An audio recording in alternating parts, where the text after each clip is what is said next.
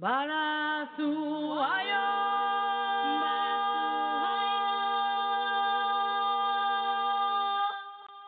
oh moniela guana mama querida mama querida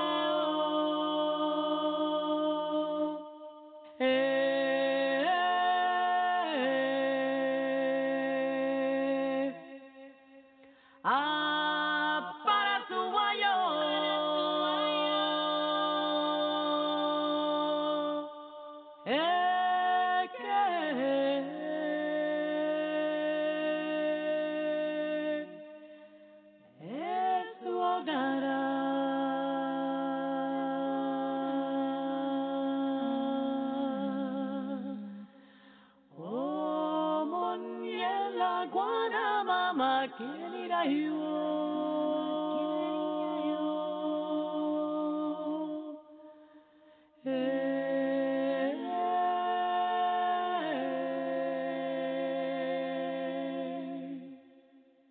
Good morning and welcome to Wanda's Picks, a Black Arts and Cultural program of the African Sisters Media Network. And that was Zion Trinity singing opening prayer to the African deity Eshu Legba, a deity that lets us know that we always have choices. We are never victims. So we should definitely take a pause, a breath, and remember our ancestors and our great heritage and know that we are not without options. We are so excited to have on the air this morning Dr. Joseph L. Green, who is chairman of the 400 Years of African American History Commission. Good morning. Good morning. Good morning, Wanda. Good to be on your program. Thank you for the opportunity. Oh, well, thank you so much for fitting us into your schedule because you're so busy, particularly with the events of next week coming up so quickly. Oh my goodness, it's amazing that here we are in August, and Let's Talk was just June 19th, and there's more to come during the year. But next week is going to be really special at Fort Comfort, and really excited to hear from you about the 400 Years of African American History Commission and your charge. For this historic year. I'm going to read your bio first, if that's okay. Sure. Mm-hmm. Okay, super.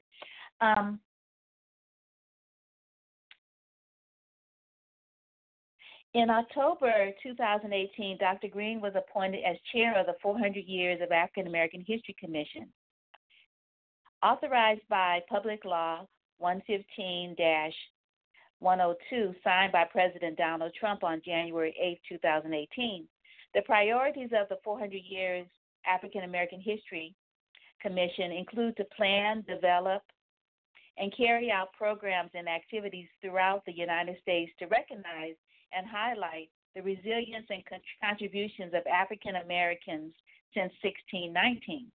By law, the commission was enacted to lead efforts which acknowledged the impact of slavery and laws that enforced racial discrimination had on the U.S., educate the public about the arrival of Africans in the United States, and encourage civic, patriotic, historical, educational, artistic, religious, economic, and other organizations throughout the United States. I think I just answered one of those questions. Ministry. Dr. Green served as senior pastor of Antioch Assembly, located in Harrisburg, Pennsylvania. He was recently commissioned as an apostle with the Heartland Apostolic Prayer Network and serves as vice president of the Interdenominational Ministers Conference, Incorporated of Harrisburg. In September 2016, Dr. Green launched the 2019 Movement, a national initiative aimed at racial and cultural reconciliation. He serves as facilitator of cultural intelligence training. Among other distinctions, Dr. Green is a member of the American Pastors Network. He serves on the board of advisors for Healing Tree International and as a national advisor of the Change Global Peace Initiative. Dr. Green is the Pennsylvania Director for the U.S. National Prayer Council. And his books are, or publications are, The Power of the Church, Turning the World Upside Down, From Kilos to the Kingdom, Kingdom Business, and Standing on the Rock. So again, welcome, welcome to the show.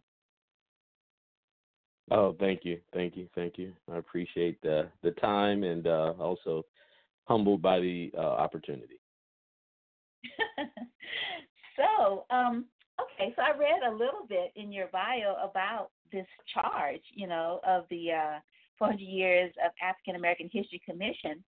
So I wonder if you could sort of tell us what you've been up to and who's on the commission with you, and did you volunteer to do this? Do you get paid? How is this working out in the 8th month of the year? Well, we were because as you stated, it was House Bill HR 1242 passed through both branches of Congress, the House of Representatives, of course, and the Senate, signed into law by the president. So it's a bipartisan bill. We have the authority of the executive and the legislative branch, but we're under the oversight of the United States Department of the Interior, which is their job is to oversee the actual lands of the United States and the cultural heritage of the country. And so I was congressionally appointed a congressman I submitted my application once I found out about the law being put into place. I was recommended by my congressman, and of course they take you through the vetting process, and then I was approved and signed on. Congressionally appointed and signed into law by the president. And so there is a 14-member commission that the public law facilitated or created, the 400-year African American History Commission.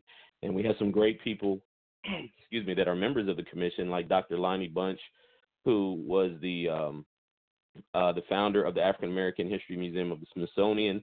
And now Dr. Bunch has gotten promoted, and he is the secretary of the entire Smithsonian Institute, which he's the first African American to hold that title, which is an awesome position for him. Dr. Rex Ellis was the executive director of the African American History Museum. We have Superintendent Terry Brown, who is the superintendent of the Fort Monroe historical site, which is where the actual landing point, Point Comfort, has been designated as the landing point of the first 29 Negroes, as the historical record states, that landed at Point Comfort, Virginia. We have a bunch of other people. We have Commissioner Ted Ellis, who is a phenomenal artist, cultural historian. We have Commissioner Anyawu Cox and Commissioner Kenya Cox out of Kansas. They're not related that we know. We call them the Cox girls, though, out of Kansas. Great people. We have Hannibal Johnson, who is from Tulsa, Oklahoma. He's also on the Tulsa Commemoration Commission. And as most of your listeners may be familiar with the whole Black Wall Street or the Tulsa riots from back in 1921. We have Bob Hendricks, who is the president of the Negro Baseball League History Museum in Kansas City. We have we have Commissioner Freeman, who is out of Omaha, Nebraska, and former assistant to the congressman out of Nebraska. I definitely don't want to leave anybody out. We have Kenneth Johnson. We have George Keith Martin. Both of them are out of Virginia, and Kenneth Johnson is a marketing specialist and also on the Virginia Commemoration Committee. George Keith Martin as well. Just phenomenal people.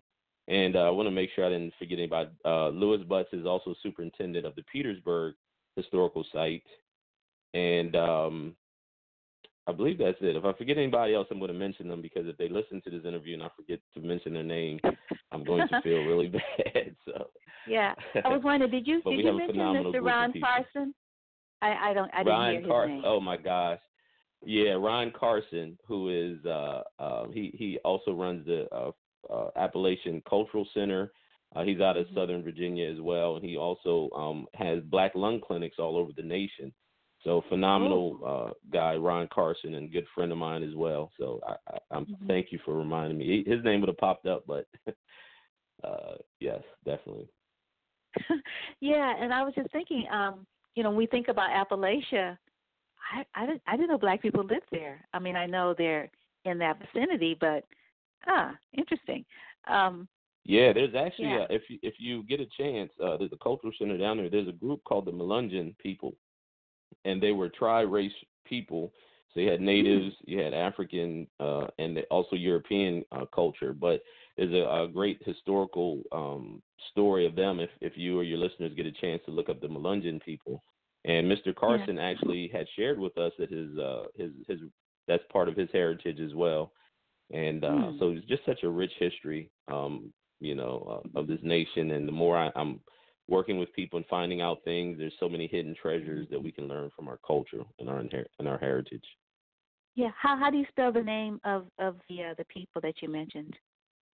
Melungeon, uh, London. I knew you were going to ask me that. Let me see. I think it's MELUNGEON. Okay. Okay.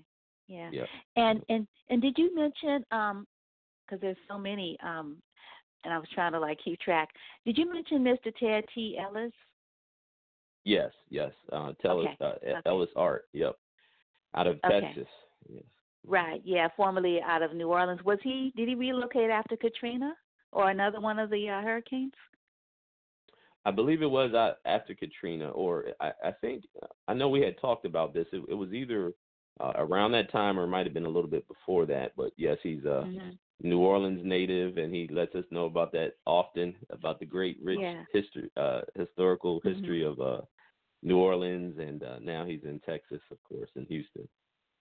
Right. Yeah. Yeah. I'm a New Orleans native, so always have to give a Oh, shout out. okay. Yeah, you could. Oh wow, wow, it's really illustrious. Yeah, there's no one from the West Coast there. Maybe people didn't get their applications in time, but it's really impressive, really impressive. Yeah, So yeah. We have yeah, a great group of people that we're part of. mhm, yeah. So let our audience know about sort of what you all have been doing. You've done some really wonderful, you've had some really wonderful big, national events that are continuing around this 400 years of African American, history acknowledgement. Um, Yes, we have a part of what we're doing is kind of many aspects of what we're doing, many facets, I should say. And so not only are we identifying and partnering with grassroots organizations all over the country, mhm, and we're also planning events, but we're also partnering with organizations as well. But we met first in the end of November and formed the commission. We got together, and I was elected chairman by the other commissioners, which is a great honor and a privilege to be there. In February, we had a couple of receptions in the Museum of the Bible, and you may be familiar with the Slave Bible. They had the Slave Bible exhibit at that time, and it's mm, supposed to be coming back very soon, but it was one of the Bibles that they used during slavery where they took out scriptures and changed scriptures in order to justify and perpetuate slavery. So mhm, that was down there. We had a reception there. We also had a reception at the African American History Museum. But in June of this year, June the 12th, we had an event in the United States Capitol called "Let's Talk About Our Dream: Writing a New History." And of course, mm, most of you are familiar with the fact that the U.S. Capitol building is also known as the building that slaves built, the house that slaves built. And so it was a mhm, phenomenal event, and it took place across the mall from where Dr. Martin Luther King Jr. did his famous "I Have a Dream" speech, and also in the shadow of the Lincoln Memorial. And we know that President Lincoln was the one that signed the Emancipation Proclamation, abolishing chattel slavery in America. And it was a phenomenal event. So we had Martin Luther King's daughter, Dr. Bernice King, who's also the head of the King Institute for Peace. We had two of the participants in the Little Rock Nine, one African American and one white, who mm, was there when they desegregated the schools, and they told their story, and it was a phenomenal story. We had one of the young ladies who participated in the Youth March on Washington, and Nick Cannon is our honorary chairman. He hosted it. He was our celebrity host. He's our honorary chairman for the Writing a New History, which is our 400 Schools initiative. And so we're going to identify 400 schools around the nation and to develop a curriculum of teaching Black history, because what I found is a lot of our schools no longer teach Black history. We talked to some of the school teachers in the D.C. area, and they don't teach it. So it's important not only for our African-American children to understand and to learn true history, but also for those outside of our community as well, because as you have stated, our charge is to identify and acknowledge the contributions, the commitment, the sacrifice, the resiliency of African Americans over this last 400 years. And so the contributions are very important for us to understand. You know, we as African Americans have fought in every war since the Revolutionary War, and even fought for the freedoms of others when we weren't able to, have those same freedoms. And so we are fully invested in this nation. And as Dr. Martin Luther King said when he did his I Have a Dream speech, is he said he had come to cash the check that our founding fathers wrote. And so this is a very opportune time for us for healing, for reconciliation, for restoration, for having open and honest conversations in a way for us to heal and to grow and to move forward. Because we can't change the past, but of course, as the old saying goes, if we don't learn from the past, then we are doomed to repeat it. Yeah. Wow, that's really awesome. So what's coming up next week? Well, as you know, the actual date is August the 25th, which is the commemorative date. August the 25th, 1619, is the date that the historians say where the slave ship, the White Lion, came with 20 and odd Negroes on it and landed in Port Comfort, Virginia. So we're going to have a day of healing with the ringing of the bells, and it's a day of healing. We're asking people all over the country to participate and to come in agreement with us at 3 o'clock on August the 25th, Sunday, August the 25th. We're going to be ringing the bells, one bell ring for every 100 years. So 4 times we're going to ring the bell as a sign of healing and moving forward. August the 23rd through the 25th is a ton of various events down in the Hampton area, which is where Fort Monroe is. So that's something that we would invite all of you to come down to the Hampton area, August the 23rd through the 25th, and to participate as we, like I said, it's about healing and reconciliation and moving forward, honoring our ancestors in a way that we build for a future and a hope. And so that's so important. Also in September, we're going to be doing some things in the Washington, D.C. area. We are planning a gala down there also during the time of the Congressional Black Caucus. So stay tuned for those events. We'll be letting you know about those as they come up. Wow, that should be really awesome.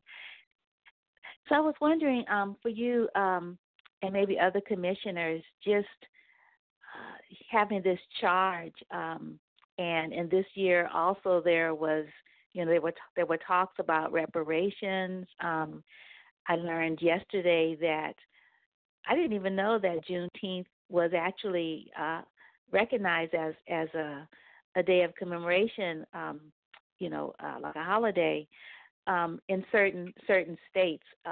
It's not a federal holiday or anything. People don't get off, but yeah, I hadn't known that. I was just wondering, sort of, just how it has impacted you, your spirit, and to be able to do this work, and as well as January 2020, sort of what's going to be in place going forward after, this acknowledgement of 400 years of African American history in the United States. Well, yeah, and it's good. I'm glad you mentioned Juneteenth, and our dear sister Commissioner Anyawu Cox spearheaded our Juneteenth celebration. And Juneteenth, as most of your listeners probably know, is the official date of Black independence, because that's when they were made aware of the fact that the 13th Amendment, the Emancipation Proclamation, had gotten signed and the slaves were freed. And so many states, and this year I'm proud to say that Pennsylvania, where I live at, has made Juneteenth or June 19th an official state holiday. as well, Mm. and so many other states are doing that. And one of the things that I want to make sure that I mention is that this is not a, at the end of the year we fold up our tents and go back to business as usual. Our commission actually, the life of the commission extends beyond 2019, and so we're building a platform as we propel into the future and to, the the 400 years is just the beginning, I believe. And there's other anniversary dates that are significant that are coming up in 2020 as well.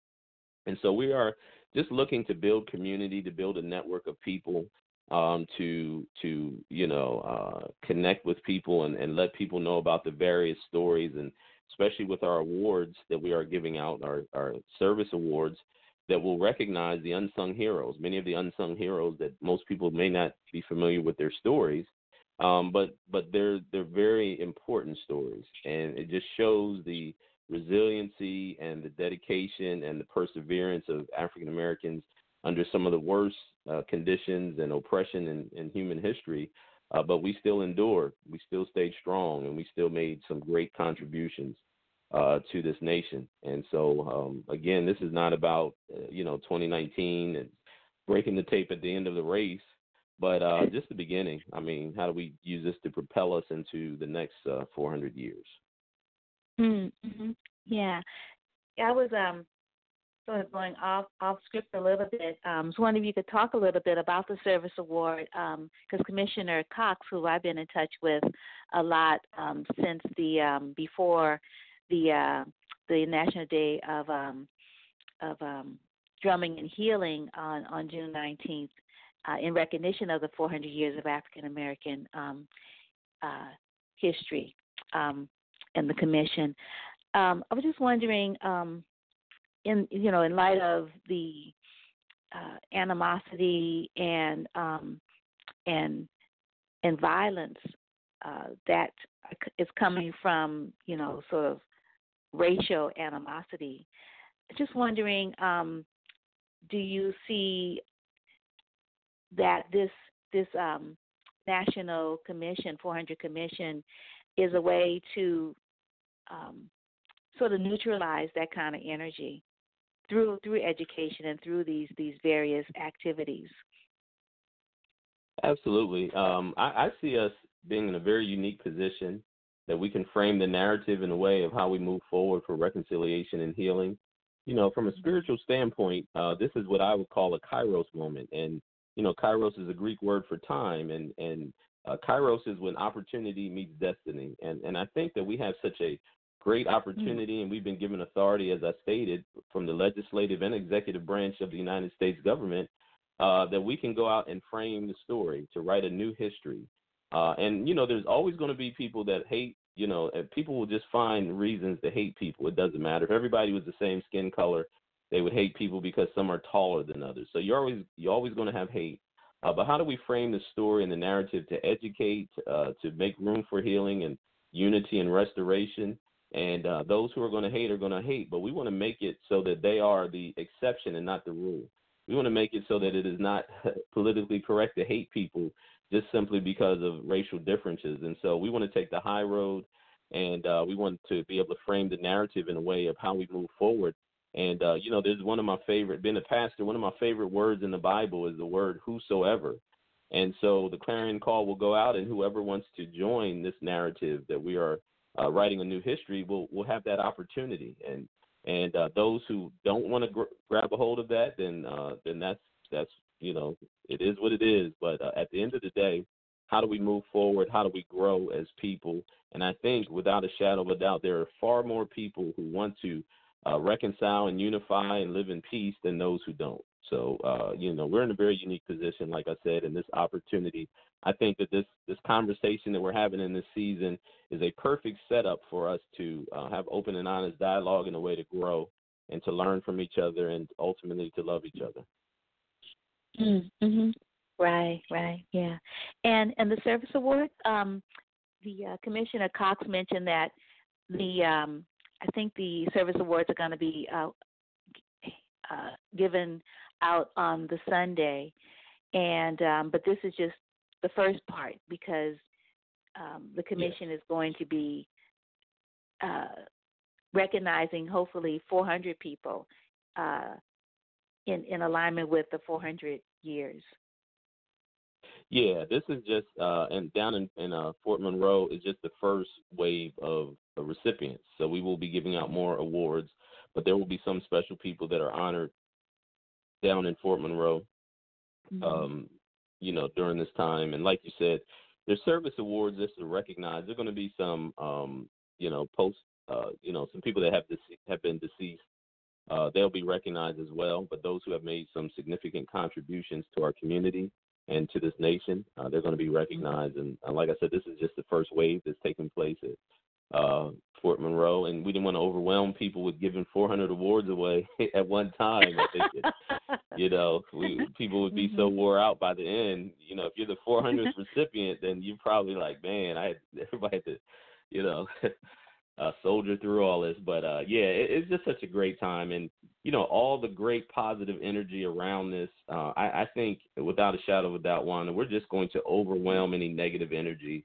And it's just going to be such a great time to celebrate each other, to learn about each other, and to look to grow and to grab a hold of the promises, not only promises of our founding fathers, but promises of the kingdom of God. Like I said, being a pastor, I read the back of the Bible, and it says that every tribe and every tongue and every nation will come together. And so at some point in time, it's going to happen. And I believe that this is such an opportune time to begin moving forward into that in that direction. Mm-hmm. Yeah, when I was looking at the schedule for Hampton at Fort Comfort, it's going to be really awesome, particularly the sunrise ceremony and all of the drumming. Is that on Sunday morning? Yeah, or is that and like Saturday? I said, there's several services. So there's a Saturday service, and then on Sunday, the main healing services on Sunday afternoon, and they're going to be doing the bell ringing, and they're also going to release some doves and some butterflies, and we're going to sing. Oh, wow. Okay. Get together and just love each other, and just have a big love fest down there. Right. Oh, yeah, it is. It's on Saturday, the sunrise, the 6:30 a.m. That's what Saturday sunrise. Yeah. Yeah, that's going to be great. And then the commission is having an open meeting, a public hearing where people are going to, if they've scheduled in advance, on your calendar, then they'll be able to give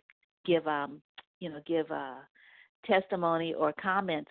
And I was wondering, what are you all going to talk about at this open commission meeting, this public hearing from, I guess, 1 to 4 p.m.?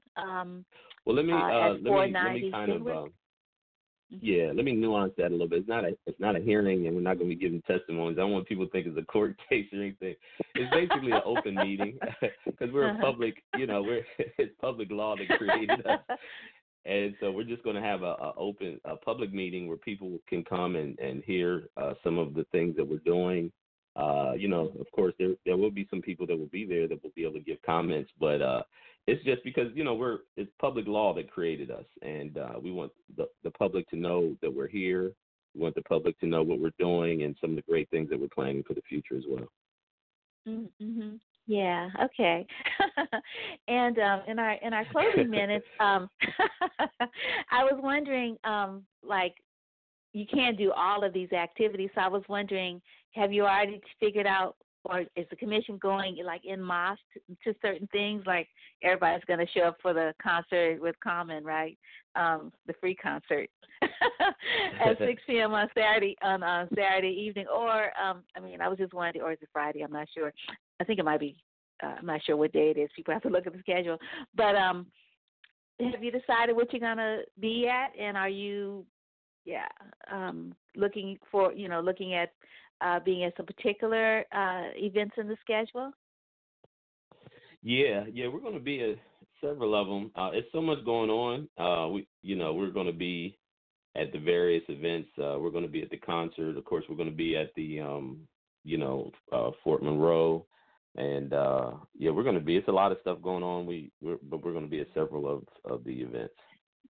And the one also I'm going to be actually that Thursday I'm going to be speaking in Newport News at an event. Should be on the calendar as well if you see it. Oh, okay. I don't see it on the Hampton. I'll make sure I'll send you the flyer. Yeah, oh, super! Thank you. Thank you. And lastly, I was wondering, this is the great year of return. Ghana, Uganda. I mean, Africa saying, "Come back, come home. We miss you." And I just wondered, like, coming full circle like that. Isn't that cool? I just wondered your comments around that. And is Ghana up or Uganda or other places in Africa, are they a part of this 400-year commission of African American history in this country? Is this a part of the tying, sort of that particular link that was broken, sort of officially, sort of bringing it back full circle? Yeah, so we are. I've met with the actual ambassador from Ghana, the U.S. ambassador here. We talked with people from Ghana and various nations. I've had some relationships with people from the various African nations for many years, but I think it's a great opportunity to build a bridge. One of the things I always like to remind people is that Black people weren't slaves. That wasn't our identity. We were a people that were enslaved. And so when you understand that you're a people that were enslaved, then you also can look at what was our identity, where did we come from, how do we reconnect with our roots, and, build a bridge back to Africa. Africa, there's a great opportunity between, Black people and Africans to reconnect. And I've been to several services, one in particular where they did an apology because they acknowledged that many of the slaves, it wasn't that the Europeans came and just grabbed them off the street, but they were actually traded with other African nations. And so they had a part in the slave trade as well. And so this healing and reconciliation, like I said, open and honest dialogues are so very important. And I've been to ceremonies, and spiritually I think it's so important. I've been to ceremonies where there has actually been repentance and apologies by our African brothers for what happened to us. Yeah. Well, that's excellent. That's really excellent. Well, is there anything that we didn't touch on that you wanted to share before you go? I would just ask that if everyone can, just continue to get the word out to let people know we are here. I don't know if you had a chance to look at our website. Our official website is the 400yaahc.com. And so if your listeners would go to the website and find out more information.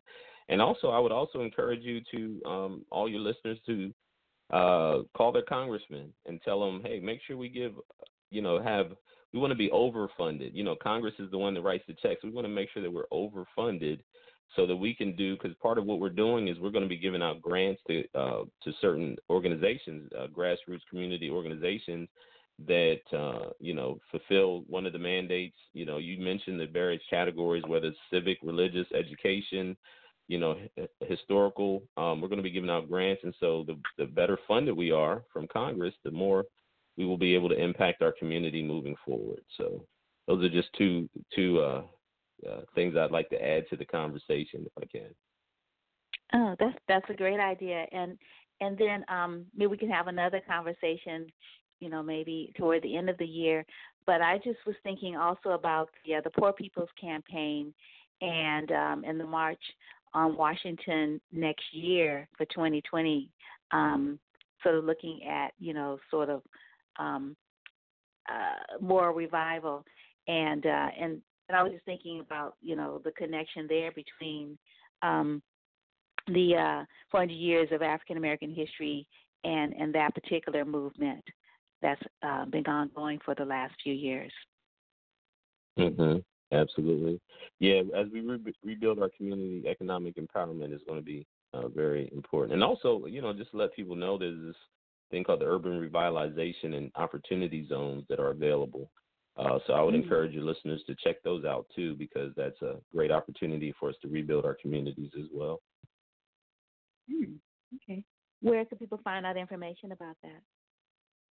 The opportunity zones, you can go to the IRS website and look up opportunity zones. You can find out where the opportunity zones are in your state. There's about 8,500 of them around the nation, and also how you can, connect with it. There's going to be hearings and meetings all over the country to educate people about that. So great opportunity for us, like I said, to rebuild our communities, especially our urban areas that, have suffered over the years because of poverty and lack of opportunities. So. Okay. All right, super. Well, thank you again so much, Dr. Green, for joining us. And do you want to give your website so people can find out more about what you're up to? Sure. So the website is the 400yaahc.com, which stands for the 400-Year African American History Commission.com. That's our website. I'm also, you can find me at the 2019movement.org is my website. But the 400yearyaahc.com is our website, and we'd love to get as many people as we can on board to promote and to let people know that we're here open for business and we're trying to do a great work, not only for our ancestors, but for our children's children as well. Right. Okay. Well, super. Well, you have a good rest of the day, and I look forward to meeting you next week. You too. I'm looking forward to it, Wanda. And again, thank you for the opportunity. You're quite welcome. Peace and blessings. Okay. Bye-bye. Bye-bye. Good morning, Shadra. Good morning. How are you? Oh, I'm good. You are founder and director of the Sankofa Project, but you are also, wow, you've done so much. I was just looking at your beautiful bio and your beautiful picture. Thank you, Wanda. Yeah. As have you. So I appreciate you giving me this opportunity to be on your show. Yeah. I met you, through the International Coalition for the Commemoration of African Ancestors of the Middle Passage. That's right. Important work that began because of the wonders and the brilliance and the foresight of Tony K. Bambara, who really set the stage for the work that we have all been doing around the United States and also internationally to commemorate the ancestors who perished in the Middle Passage that really the world has forgotten. So it's an honor to do this work, and it's an honor to work with you and those of us who are committed to resurrecting this history and remembering those who otherwise have been left out of the history books. So. Right. Yeah. I had known about, I revered ancestor Tony K. Bambara's,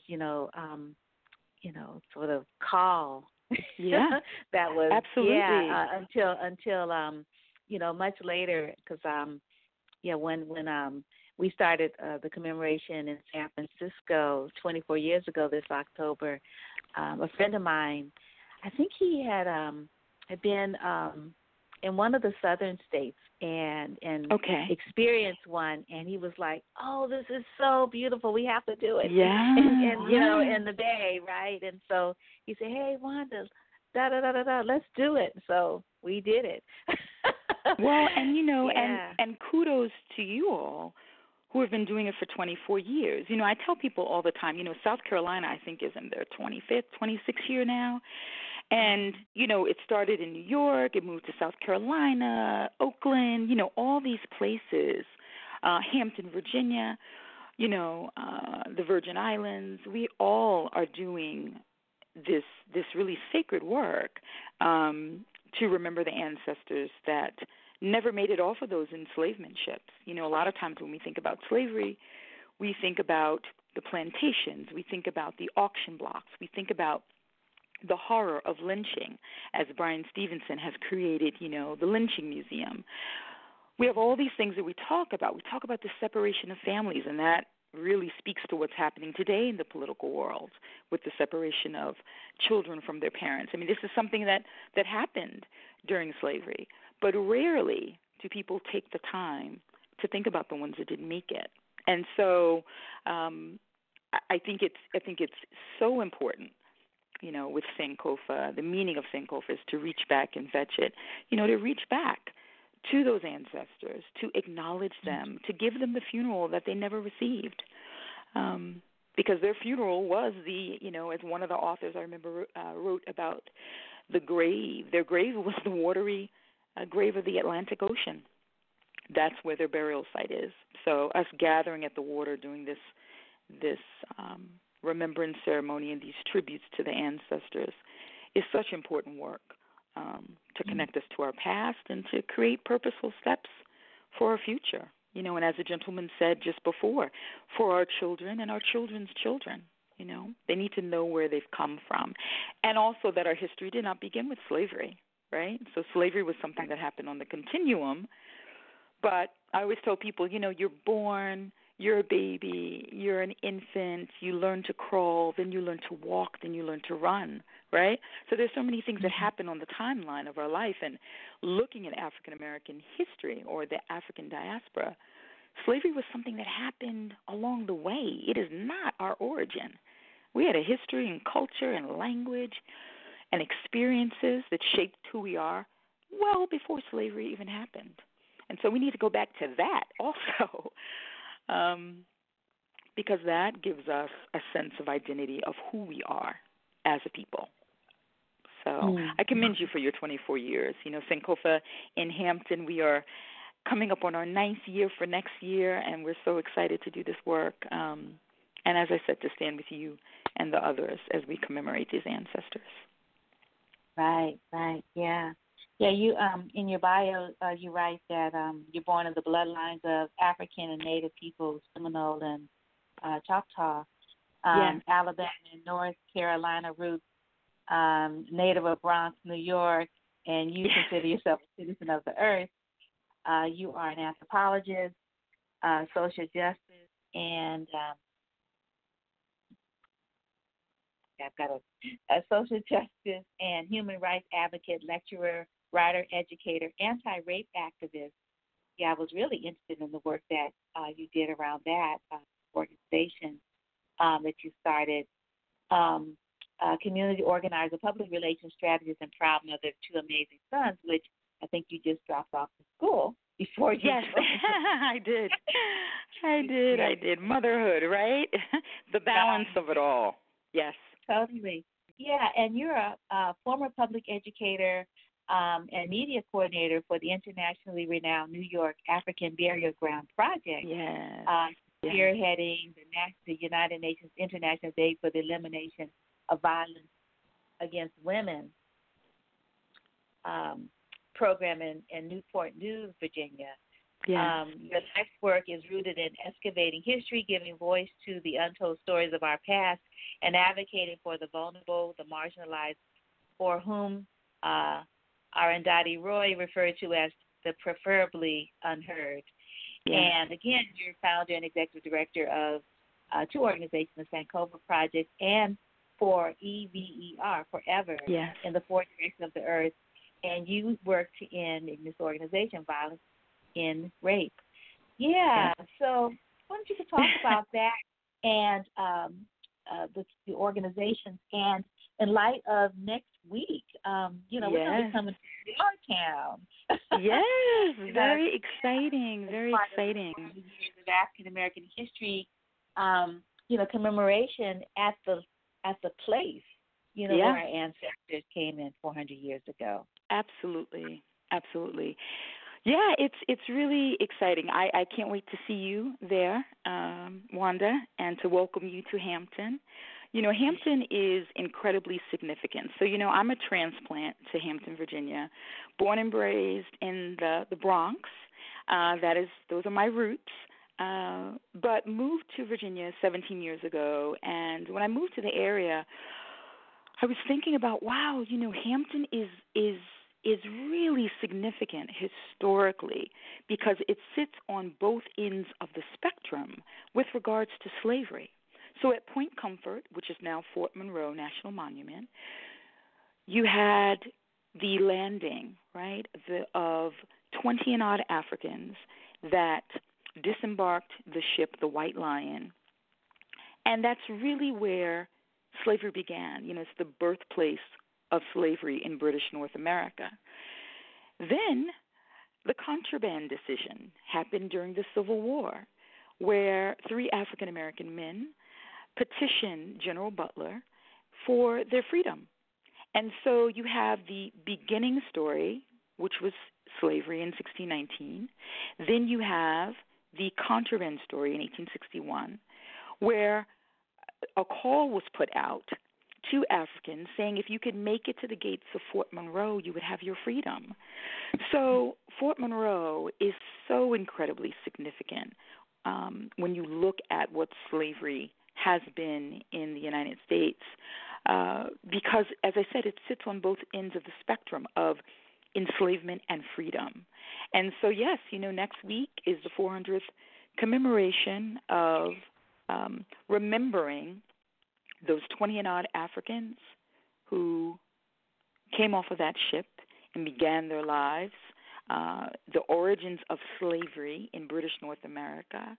And so it's going to, you know, a week of activities that are taking place during this time, reflecting, right, on the past and looking ahead to the future for what we can do, you know, moving forward.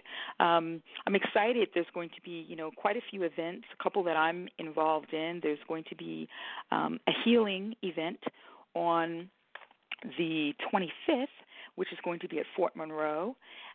That's going to be a beautiful event, and I know that I'm really excited that the superintendent, Terry Brown, invited me to do a libation for that event. And, you know, the notion of healing really came as a brainchild of Mr. Hugh Harrell, who is a part of the Wyandotte Association, which is the red and black. They focus on the Native and the African component of culture. And so Mr. Hugh is now an ancestor, and I'm really grateful to Superintendent Brown that he saw the vision, saw the purpose of having a healing ceremony for slavery, because, you know, slavery is something that affected us all. A lot of times people will say, oh, that's African American history, that's dealing just with the diaspora. No, slavery left a stain on everyone that it touched. It gave people this notion of superiority over those who were enslaved, right? And it left those who were enslaved feeling ashamed about that part of our history. So a healing ceremony is necessary, I think, if we're really going to move the pendulum forward. And then there's a huge concert that's happening on the 24th that's being sponsored by the city of Hampton. So there's a lot that's happening during that time period, and I'm really glad that the world is going to be paying attention to this crime, as I call it, a crime against humanity, which is what slavery was, and also looking at the lingering effects of slavery. When you look at situations like Tamir Rice, who was 12 and who was killed, we have to look back and see why those sorts of things are happening today and what effect of the legacies of slavery have had on our current day situation. So, yeah, so I'm excited that you're coming. I think it's going to be a really, really amazing week of activities. And, you know, we're going to be honoring the ancestors. That's what we do, honoring the ones that paved the way for us to be here today. Mm-hmm. Right, yeah. Yeah, and I noticed that there are going to be dignitaries from Africa. I think I saw Cameroon is going to be in the house. Yeah. Yeah, which is fantastic. Yeah. Right. And then you're doing a libation ceremony as a part of the 2:30 p.m. Yes. National bell ringing is supposed to happen throughout the country. If that people don't have to be in Hampton, Virginia. It's similar to when we have World AIDS Day at noon, yes. How we ring the bells just to sort of connect the healing and the recognition of this being an illness that's affecting everyone in this country. Similarly, the enslavement of African people has affected every aspect of American life. All people, all institutions, whether they know how or acknowledge it or not. And so this is really awesome. I'm wondering, is the word getting out? Because, to everyone to ring the bells, Well, I believe so, Wanda. I believe so. I know that the National Park Service is, putting out their press releases with regards to that. Thank you for even sharing it on your show that this is something that's going to be happening. And you're right. Whether you're in Hampton, Virginia, not everybody has the means, right, or has the time in their schedule to come to Hampton to do this. And it's kind of like what we do with Remembrance, right? So we have Remembrance on the second Saturday in June. However, we tell people that if you can't make it to one of our locations, go to a body of water, right? And take a moment, pause, think about the ancestors, think about the sacrifices and the contributions that have been made. And so it's the same way with the bell ringing. If you're not able to be in Hampton, Virginia on the 25th at Fort Monroe, then wherever you are, take a moment and pause and think about the contributions which Africans have made across the world, because we know that the impact that Africans have made is global. When you look at Bahia, when you look at Cuba, when you look at the Bronx, you look at Oakland, you look at all these different places. They do capoeira in Brazil, but they break dance in Brooklyn, right, and in the Bronx. Those ways in which we've maintained our culture throughout slavery, we're celebrating all of that. The horror, which slavery was, because we have to be honest about what it was, right? It was a tragedy against humanity. And we are also going to acknowledge all the ways in which we have persevered and we have moved beyond the shackles on our minds and on our hands and on our feet to create the beautiful things that we have created. I mean, Hampton is also, the place where Katherine Johnson, right, NASA pioneer Katherine Johnson, worked at NASA.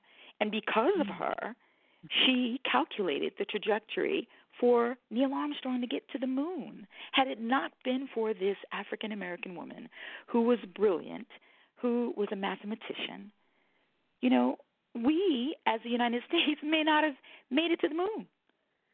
So while we have slavery that is a part of the history of Hampton, we also have the contraband. We have Katherine Johnson and Mary Jackson and the other women who worked as a part of NASA, who did amazing things to contribute to what America is today.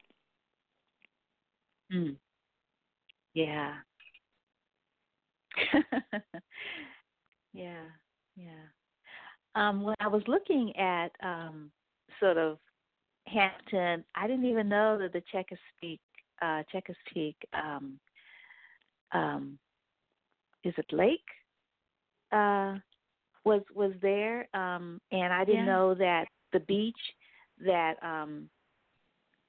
was in one of these movies I saw where young African American students go to have fun was also there. I can't remember the name of the beach, but I saw when I was looking at these areas that you could stay in that were close to Hampton. Yeah, and the Chesapeake yeah, Bay. and then, and then I was also noticed that Buckrow Beach, and I heard about that beach. That's there. Yes. Yeah. Buckrow Beach is so significant.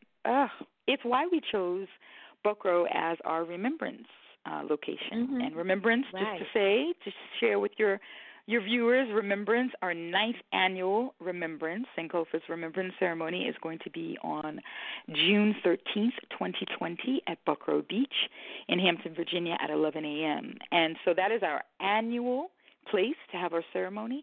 And, we could have gone really anywhere. I mean, there are plenty of beaches in the Hampton Roads area. Buckrow Beach was chosen specifically when I learned about Bayshore Beach and the significance of Bayshore Beach, that in 1898, African American men, and I'm sure some women, gathered together their resources financially, and they bought a portion of the land which was adjacent to Buckrow Beach, because during Jim Crow, African Americans were not allowed to be on Buckrow Beach. So African Americans decided, well, we want a place to gather. We want a place to enjoy our families and be at the beach and swim. So these men and women came together, created Bayshore Beach and resort. And so it was a thriving place. You know, you had all sorts of acts of the day and stars that were coming down. It was the number one tourist spot for African Americans during Jim Crow. And so for me to have our remembrance ceremony on the sand where our ancestors were not allowed to stand, and to be just steps away from Bayshore Beach, spoke to the resistance, spoke to the resilience of people to make a way out of no way, to carve out a safe space for African Americans to exist and be human, right? Everyone wants to go to the beach and just have a good time. This is not like groundbreaking, but it was during that time period because it was against the law, and we could have been killed for going to Buckrow. So now annually we go to Buckrow as a Sankofa Projects to pay tribute to those ancestors of the Middle Passage. So yeah, Bayshore Beach is another treasure of the city of Hampton and what African Americans were able to create during a very difficult time in history, where injustice ruled. It was the rule of the day. Yeah. And I was thinking about our beloved ancestor, Bill Jones, and yes. and the work that you did, and he was a part of it in taking our ancestors that were a part of this mass grave and moving their remains to this wonderful monument in New York. And is it Wall Street where the remains were found? Yeah, so they were found. The African Burial Ground site spans 5 to 6 acres of Lower Manhattan. And so the actual building is 290 Broadway. So, they were building this building. They had to do, meaning those, people who purchased the building, purchased the land, had to do what's known as a cultural resource survey to determine if there was anything historically significant under the ground. They looked at old maps which showed a Negro's burying ground in that area. And, they thought, that was 300 years ago. There's probably nothing there. Well, 419 intact burials later were excavated from that site, were studied at Howard University by Dr. Michael Blakey and his team at the Cobb Laboratory, and then they were brought back to New York to be reinterred at a ceremony that we had. And so the burials are on site there. But it is believed that 10 to 20,000 Africans are buried underneath Lower Manhattan. 20,000? Yeah, it's believed that the burial ground site extended, the entire burial ground extended 5 to 6 acres. Of Lower Manhattan. And so people don't realize it when they're walking. When 9/11 happened, our building was at 290 Broadway. That's where the actual site of the building was. But our building for the Office of Public Education and Interpretation was at the World Trade Center. Our address was 6 World Trade Center. So when 9/11 tragically happened, our building was destroyed as well. And that entire area, people think of it as the little plot of land where the, 1754 map that shows the burial ground. No, the burial ground extended, 6 acres, and containing, upwards of 1,500 intact remains of free and enslaved Africans who worked in colonial New York.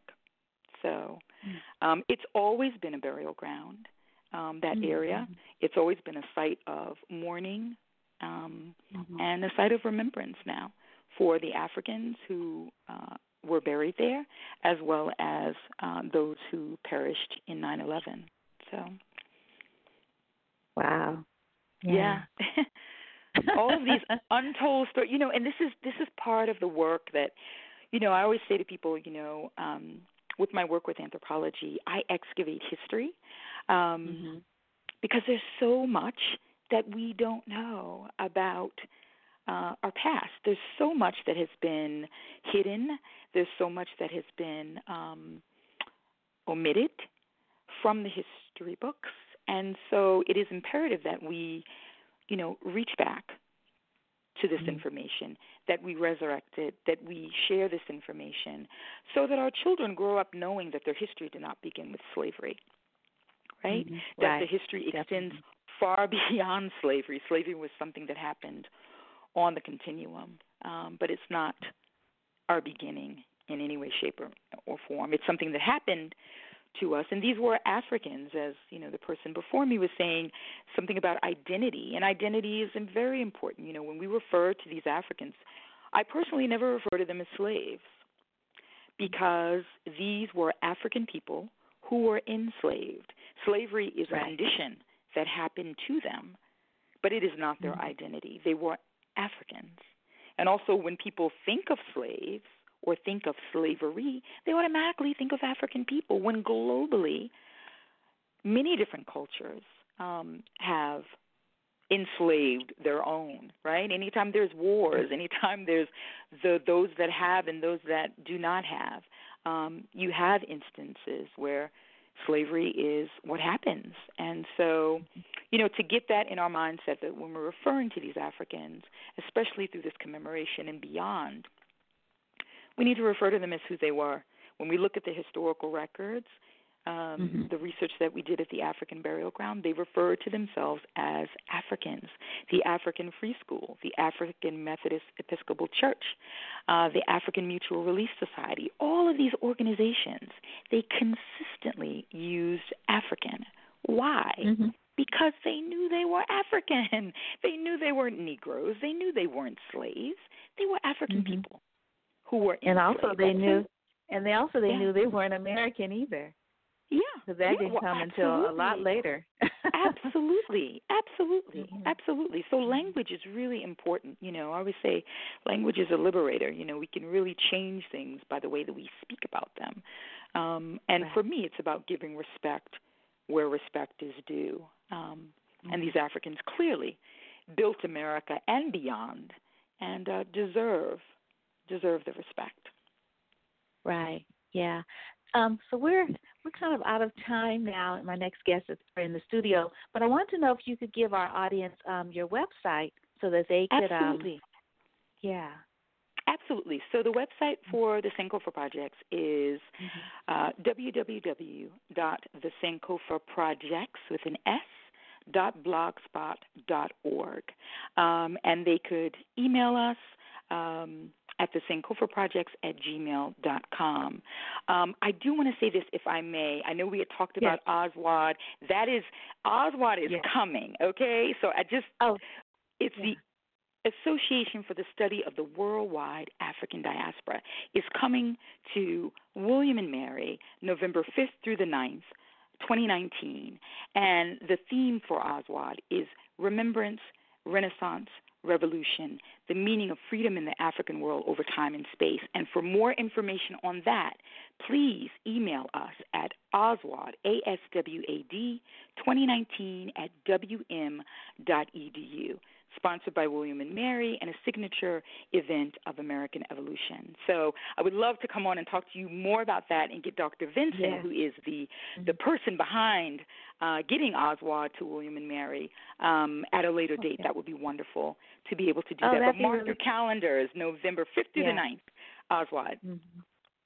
Right. Yeah, that's another Another trip one. I need. Yeah. That's going to be huge. We have 30 countries represented, Oh. and 1,000 scholars from around the world, artists and activists, Ta-Nehisi Coates, Tim Reed, numerous plays, Claudrina Harrell, Shani Roper, leading panel discussions on Garvey. It's going to be huge. So anyway, thank you for this time, Wanda. You are always a pleasure to talk to, and I thank you for giving me this opportunity to talk about the work that Sankofa does and to speak about Oswald. And I look forward to talking to you again soon. Sure. And, before you go, I put in a proposal for ICAMP to be able to have a panel discussion at Oswald, but I never got a response. So I don't know if it's still being considered or not. Well, you know what? I will place a call today. I'll send an email to the team and ask them about that because they are working on the program as we speak. So I will send an email today, and then you and I, let's talk either later today or tomorrow, and I will be able to provide some information for you, hopefully. Oh, I hope it's a yes. That would be super. Yes, I hope so too. Absolutely. Yeah. I'm rooting for you. So yes, I remember you said you had put in a proposal. So I'm hoping that comes true. But I will send the email and let you and I communicate about that. That would be super. Well, thank you so much for joining us, and I look forward to continuing our conversation and to meeting you finally, face to face. After all these years of having a conversation, it's like, I know.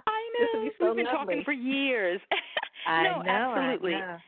Absolutely. Thank you, Wanda. Again, I appreciate all that you do and the platform that you give. So thank you. All right. You take good care. Take good care. Thank you. Bye-bye. You're welcome. Bye-bye. Oh, good morning, Louis. Campbell, is Susie Butler with you? Susie, are you here? Yes. Is she on? Is she Yes, I believe she is. You hear her? I don't hear her. Well, I'm here. Okay. Sure she'll step in soon. Okay, yeah, I was wondering, were you on the same line? That's why I asked you the question. Or is she calling in separately? She's calling in separately. Oh, okay. Well, maybe while we talk, I'm going to introduce you. Maybe you could send her a text or something and say, call into the studio. But it's always great to speak to you, Louis. And around the work that you're doing as artistic director with multi-ethnic theater in San Francisco. And you are not only the artistic director and executive director, you are also the stage manager. You do almost everything there. Well, and you're a man of many hats, literally. And over the past 20 years, you've directed and designed 20 multi-ethnic theater productions. That's a lot. More than that. Okay, that's what it says right here. Oh, well, you need to update your bio here. How many years then? More than this? How many? Well, multi-ethnic theater is in its 26th year now. Okay. And we've done, we've averaged about 3 plays a year. Mm-hmm. And we've done 7 August Wilson plays. This is our 7th. Right. 3 more to go. Right. Yeah. And it's so cool that, for your 7th August Wilson, you started on the 7th of August. Was that on purpose? Yes, we have a project. We intend to do the entire Pittsburgh cycle, in spite of the fact that our current production, Ma Rainey's Black Bottom, is the one play that does not take place in Pittsburgh. It takes place in a rundown recording studio in Chicago. But it's called the Pittsburgh cycle. He wrote one play for each decade of the 20th century, chronicling the black experience of the 20th century. And we've done 7 of them. We've got 3 more to go next year. And next year we'll do the piano lesson, and the year following that we'll double up with the final two plays, Seven Guitars and King Hedley II. And but we're so happy to be doing probably the most difficult of his plays, Ma Rainey's Black Bottom, right now. And we've landed a great venue, the ACT's Costume Shop Theater on Market Street, right across the street from the Civic Center, just a few steps away from the Civic Center BART station. And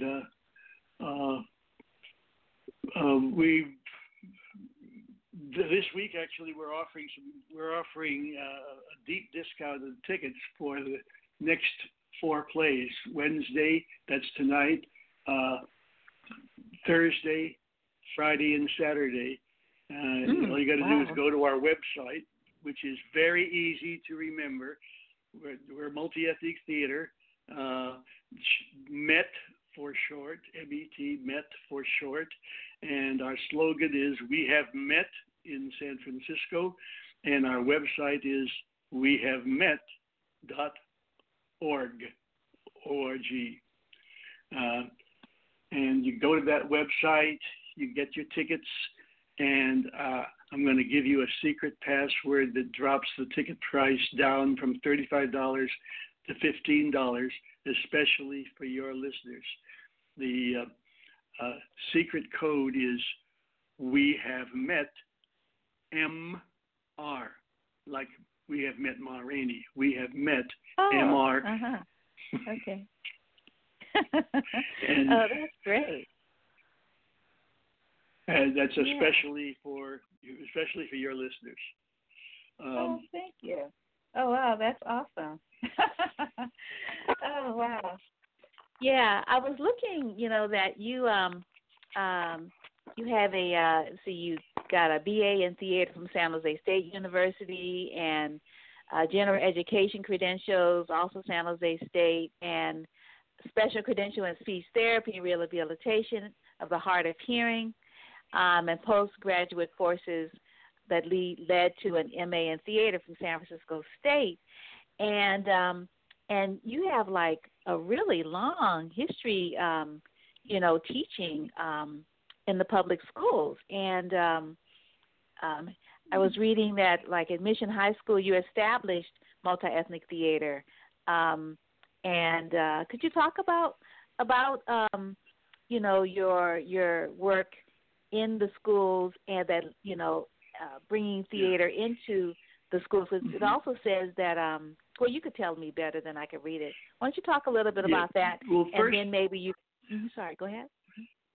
When we first started the program at Mission High School, we called it Multi-Ethnic Theater Workshop.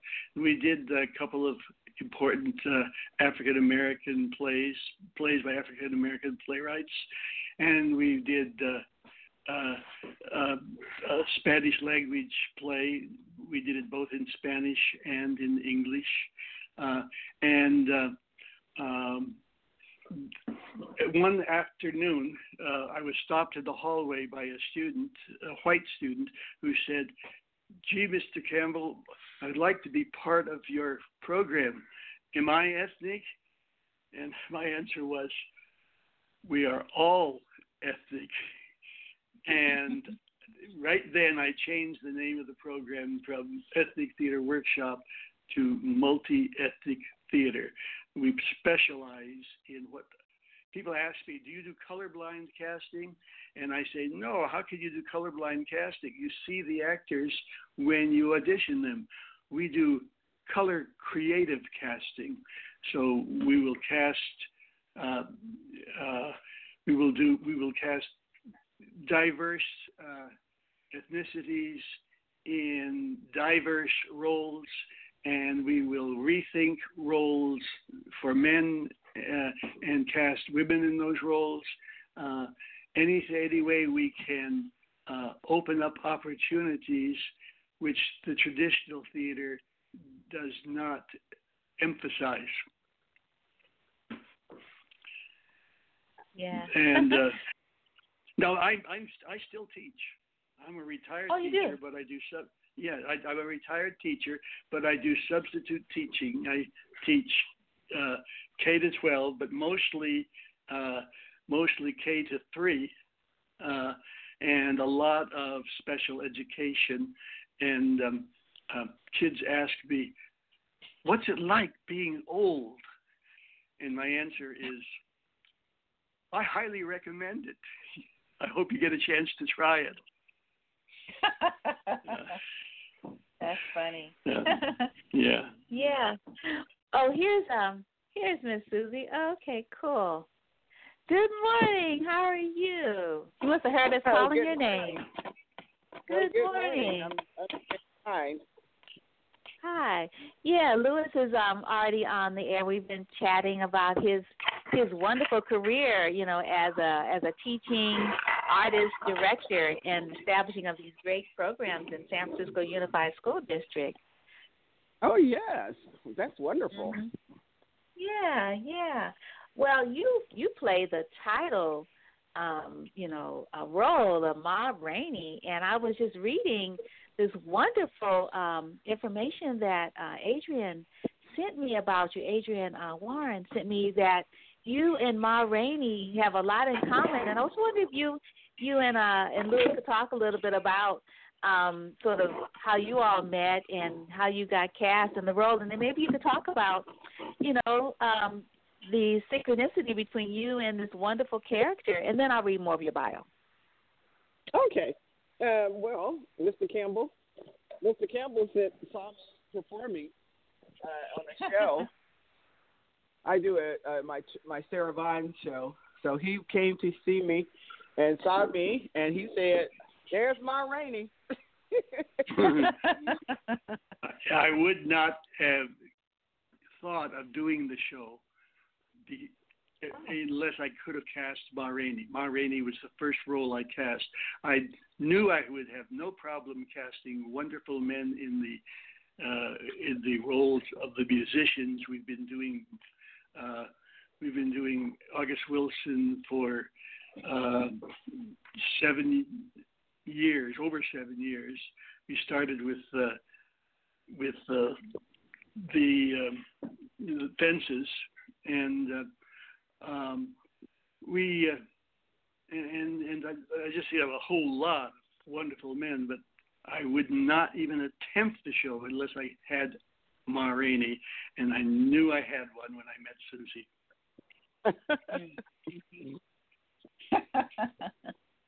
Oh wow, that's really, really great.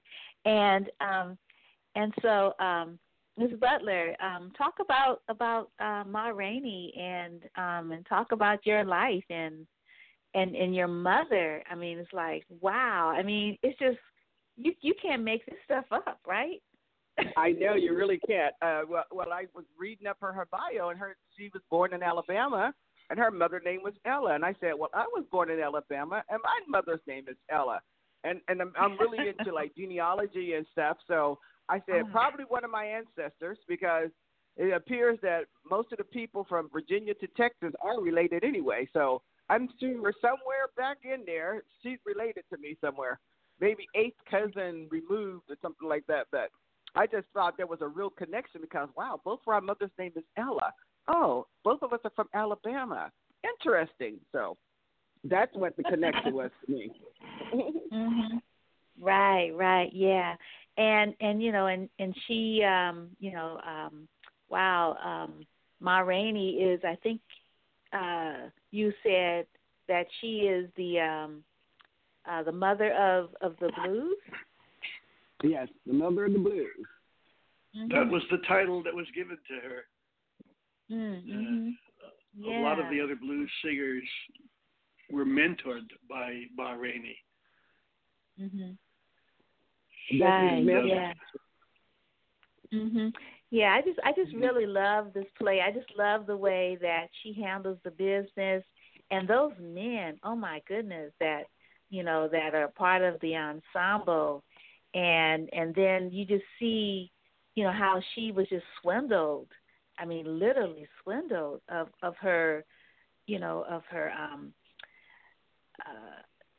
the being compensated for the work. Yeah, her spoils. Yeah. I mean, it's just like the way those contracts were written, and she knew she was a smart woman.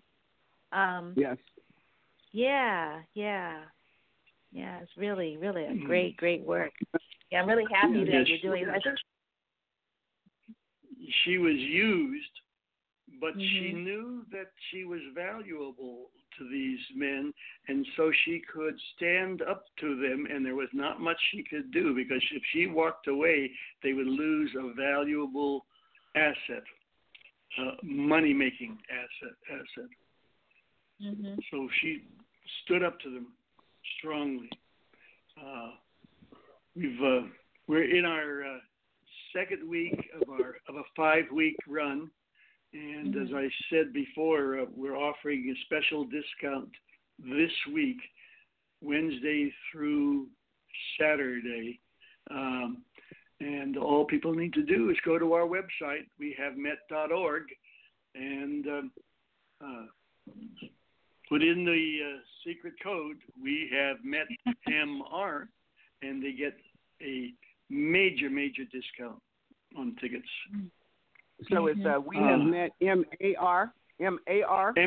No, it's We Have Met. It's We Have Met MR. That's the that's the code that will stand for this week. Okay. Yeah. So, Miss Susie, you are Butler. You are a 30-year veteran of the theater, and you're known as the triple threat, because you are a renowned singer who has a 4-octave range, and you're an accomplished actor and trained dancer in ballroom, Broadway, and salsa. You were born in Montgomery, Alabama during the Civil Rights era in the midst of the marches, and you were raised in Wichita, Kansas. You're from a military family with a strong connection to the Baptist Church.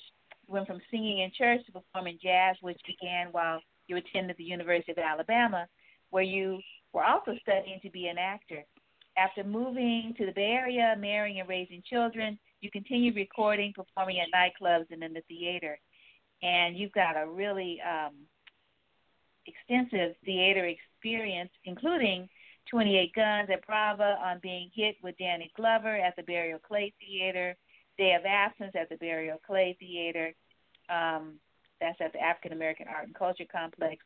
The Great Mac Daddy at the Burial Clay, and the run of the Burgomaster at Berkeley Stage Company, St. Louis Woman at Black Rep Theater, Bubbling Brown Sugar at Black Rep, and a whole lot more.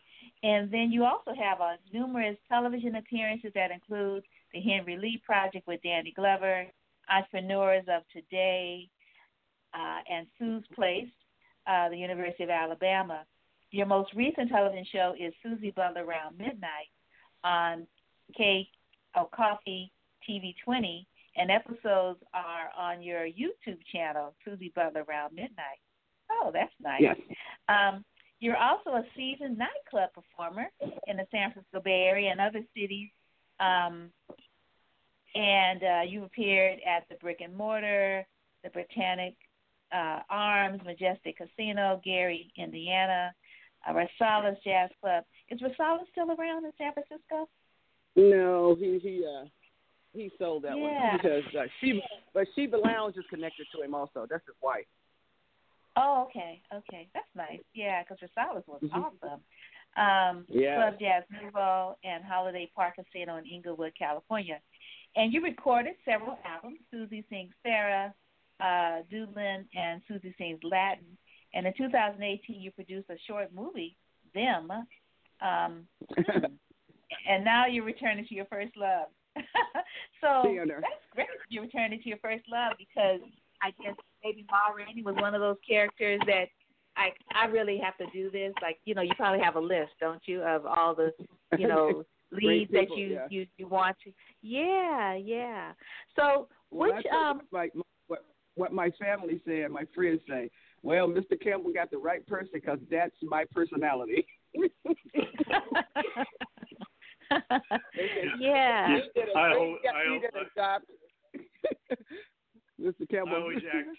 I always encourage actors to use themselves rather than to try to become someone else. And Susie has no trouble doing that. And also a word about August Wilson and multi-ethnic theater. Multi-ethnic theater welcomes people of all nationalities, races, ethnicities,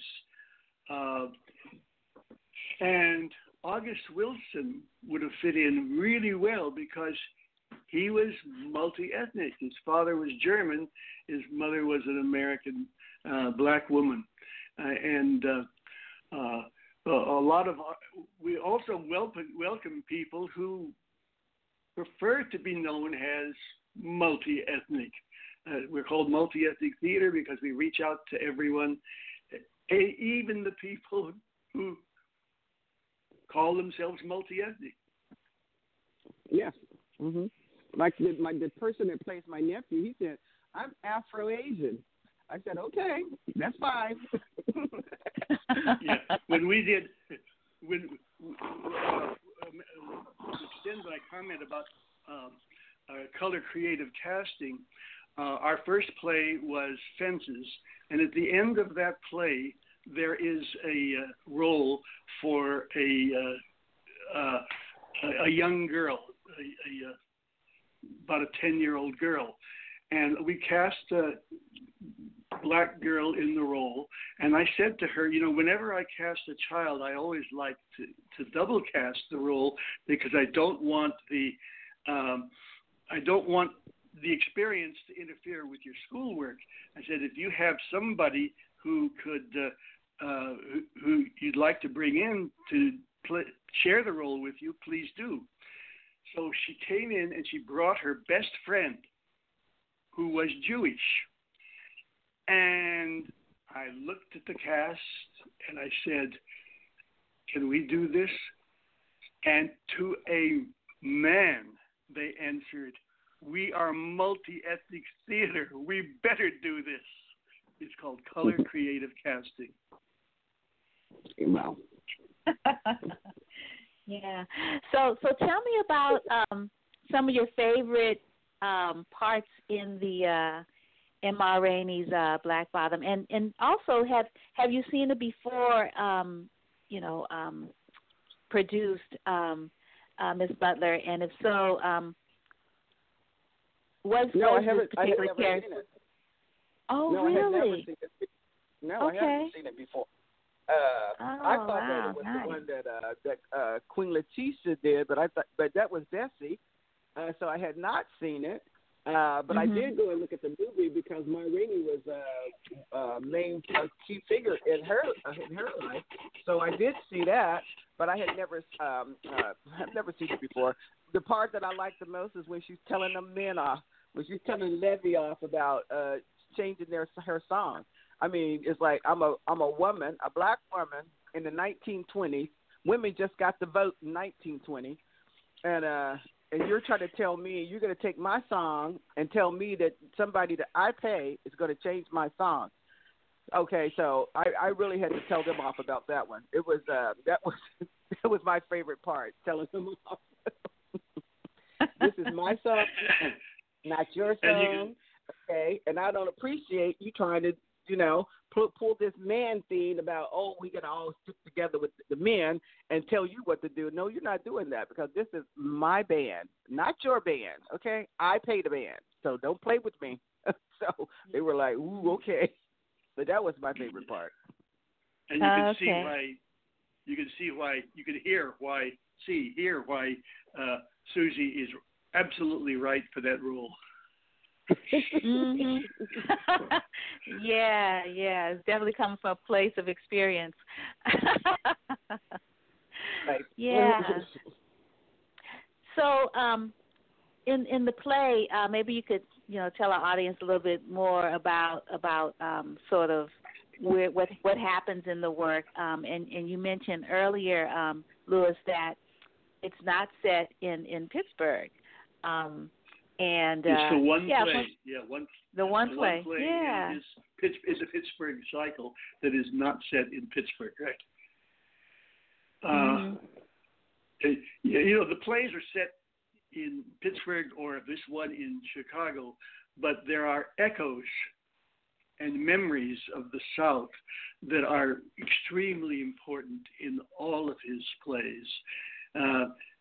This play takes place in a rundown recording studio in Chicago, and the way I designed the set is the recording studio and the band practice room are right next to each other, and has the band members go through those doors. It's almost they're going into another private world, their own world, separate from the white world represented by the studio.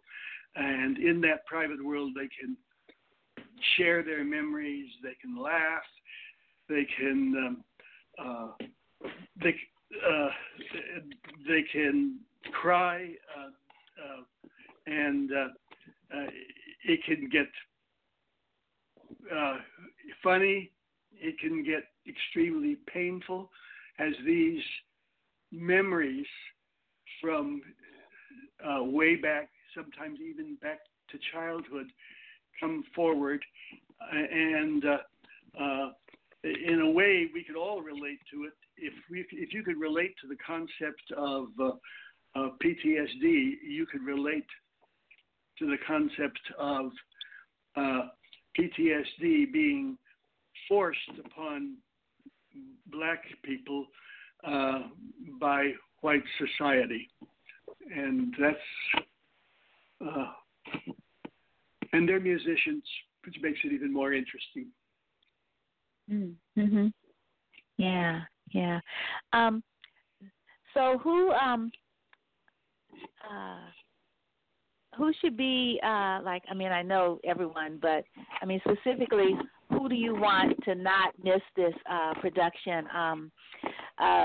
Ms. Butler and Lewis, given the the current climate of this country, this particular play speaks to a whole lot, because Ma Rainey was a woman who who had a woman lover, and she was really confident, self-confident, and knew her worth and value, and she was the leader in the ensemble. The men worked for her, and it's just like, wow, I can hardly wait to see you in this role, Ms. Butler, because wow, just talking to you sounds like you really occupy your space. That's really awesome.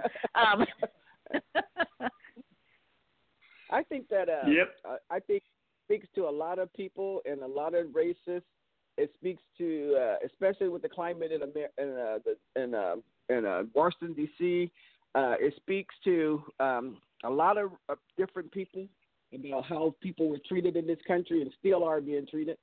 And I think that African American community could get something from it, and also the white community can get something from it, because they can see maybe they don't know. A lot of people in this country, white people in this country, or whatever color, have been in this country less than 2 generations. They don't know what went on before, so they have to know it too. They have to know what's going on, what happened before, to say, why did we get to this place? Because they haven't been in this country that long, and they don't know. There's a moment in the play when one of the actors one of the men is describing a horrible experience that they had, and another actor says, "You don't have to tell me. I've been there before many, many times, hundreds of times." And I think that line will resonate with lots of people, especially black men who have been stopped by police just by being black.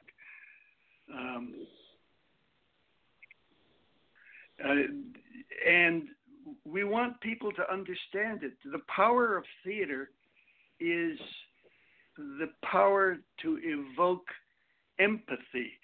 And especially when there are live actors on the stage, so that when you see live actors suffering and it touches you closely, you walk out of the theater thinking.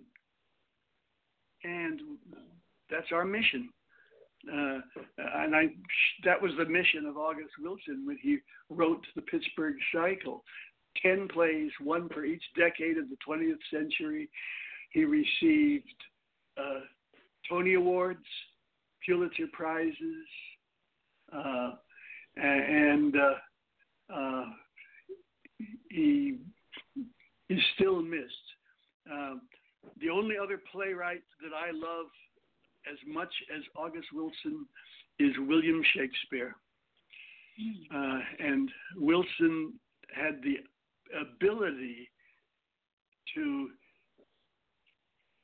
put the language of his people and to regularize it and poetize it in much the same way that Shakespeare did. So when I direct Shakespeare, I say the goal is to make it sound like human talk. And August Wilson has the ability to make human talk echo like poetry. He's an amazing, amazing playwright. Right, yeah. Well, I have my next guest is in the studio, so unfortunately we're going to have to conclude this wonderful conversation. Any closing remarks, Ms. Butler? Well, I hope that as many people as possible can come out and see it. I think they would be touched by it. I think they will, like Mr. Campbell said, it speaks to a lot of to people on a lot of different levels. So you really get out and see this because it really will open your eyes to what's going on and what's still going on. Right. Any favorite Ma Rainey song that you can maybe give us a few bars of as you leave the studio? Way down south in Alabama, I got a friend named Dancing Sammy. He know all the swellest dances, black bottom stepping, two babies prancing. The other night at a swell affair, all the boys saw that I was there. They said, come on, Ma, let's go to the cabaret. When I got there, you ought to hear them say, you ought to see the dance you call the black bottom. I want to learn that dance. You want to learn the dance you call your big black bottom. It'll put you in a trance. And all the boys around the neighborhood said your black bottom is really good. I want to learn the dance you call the black bottom. I want to learn that dance.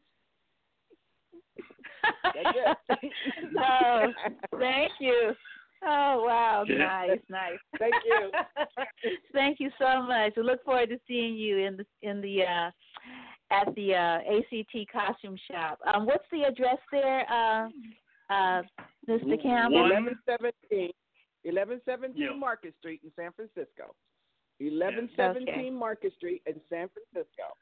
Cross 36. My final words is to remind people to go to our website for tickets, wehavemet.org, and to get the discount, use the password wehavemetmr. It brings the ticket price down from $35 to $15. Is good for Wednesday, Thursday, and Friday and Saturday of this week. Wow, that's a great discount. Okay. Yeah.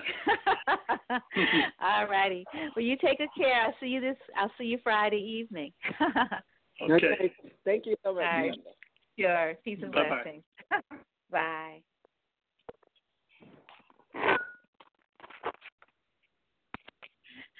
Hi, Sherry Hill. How are you? Hello, Wanda. I'm good. How are you doing? I'm fine. I am so sad I'm going to miss, your company, Irie. Is it Irie Dance? Yes. Your Irie Dance company's, the Tente, or is the Tent? Because I know this is not English. Is there a... They can't. There's Daytime. lots I of knew I was different saying it wrong. pronunciations, yeah. Daytime. Well, I want to say it the way you say it. Daytime Oakland premiere. Like, I mean, I'm happy. I saw the excerpt, as a part of Black Choreographers Festival, in February. Yeah. But oh my God, fully fleshed out with, multimedia, and then the film, Alice Street. It's gonna be awesome. Oh my goodness. Yeah. So audiences don't want to miss it. Thursday, August 22nd through and Saturday, August 24th, 8 p.m. at Temescal Arts Center, 511 48th Street in Oakland. Just $10 to $20. Like, oh my God, sliding scale, and it can slide to zero if people don't have money. It's like, wow, that is so, your work is so beautiful. I mean, you're just such a visionary, to do a piece around displacement and gentrification. I'm like, oh my goodness. Yeah, the time. Thank you, Wanda. Yeah, I appreciate that. Yeah, we want to make it really affordable and accessible to the community because, I'm really excited that it's going to be in Oakland. Because when we premiered it last October, it was in Richmond, which was fine. But, Oakland for the last 5 to 7 years has been hit very heavy and very hard with gentrification and displacement. And a lot of people, especially Black folks and people of color, have been forced to leave. So I'm really excited that we get to bring this work to Oakland and want to make sure that it's accessible for anyone if they want to come, whether they have money or not, because I think it's really important for people to be able to see. Right, yeah. And this story is a personal story as well. Yes, it is. Yeah, I went through my own gentrification experience in 2016, the summer of 2016, and as an artist, my life experience is always important to what I want to express and visions I'm receiving. So when I was going through the experience, it was actually pretty traumatic and hard to be dancing and moving, but I knew eventually that for me to be able to speak about what I was experiencing in my home and with the owner who had bought our apartment building and was just very oppressive and very intentionally trying to get everyone out so that they could hike up the rent. I knew that as part of my healing and as part of my connection to the community that I would eventually want to make a work, a piece of art and a dance. And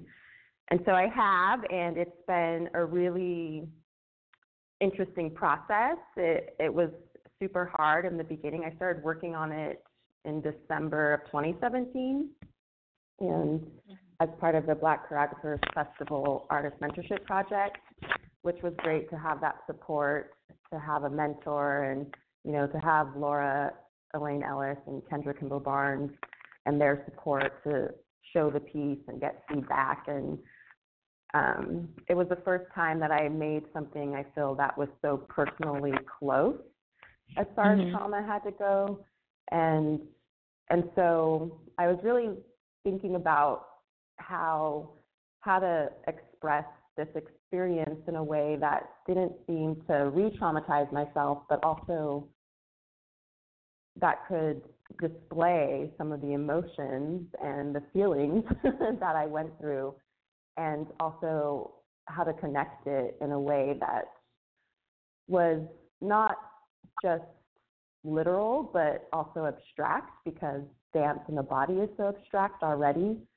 And so really thinking about how the body was affected, how the body is affected by displacement physically, and also how the mind and the spirit are affected. And I was lucky to have two dancers who I've worked with for the last 4 years who have been part of my company, Andreina Maldonado and Rose Rothfeder, who also were there with me while I was going through this experience, that could join the piece, and could bring in their own stories of trauma and displacement from different just situations of the mind. And together, we could collaborate to make this work. Oh, wow, that's really interesting. Yeah, that's really great that, the three of you, shared in the physicality of the, the topic of this work. Mhm. Yeah, so there's like sort of a body knowledge, huh? I mean, like, Yeah. yeah, wow, that's not always the case, it's sort of like, people take roles that are really different from what they know. And they could do a good Mhm. job, but if you take a role that you actually have some emotional and also maybe even tangible, participation in, then that might add an extra authenticity or edge to the work. Would you say? Definitely. Yeah, it definitely does. And I think people have commented on being able to feel that, being able to feel that we're really in the work and Mhm.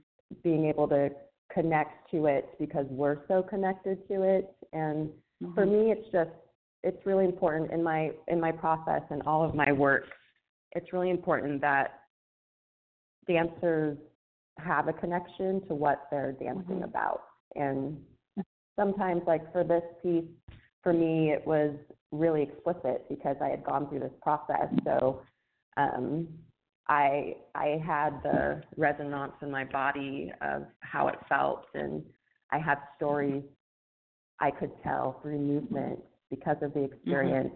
But other times, we also, we write about situations. We find situations that connect to the theme that might not be a direct connection, but like for the mental part, all of us have had experiences where we felt like we were losing our mind or our mind was being displaced, where we've had, times in our lives we've had mental breakdowns. And so we went to one of those times and we wrote about it and we talked about it, and then we explored what that would look like with the body, how the body would react to that. And from there, we could connect the feeling of displacement of the mind to displacement in the piece. Right. Yeah. Yeah. And in your work, one of your signatures is, sort of bringing in imagery, visual imagery, and being real specific around your music.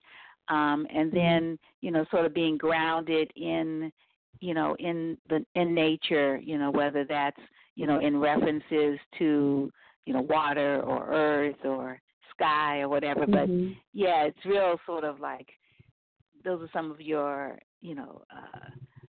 sort of your kind of stylistically, people have come to know about your work. And I was just wondering if you could talk a little bit about this particular production, because you have some collaborators besides, your, dance partners in the work, which is going to make it even deeper. I was thinking about, Husta and the director of Alice Street, Endangered Films documentary. Like, really, that's what a name, right?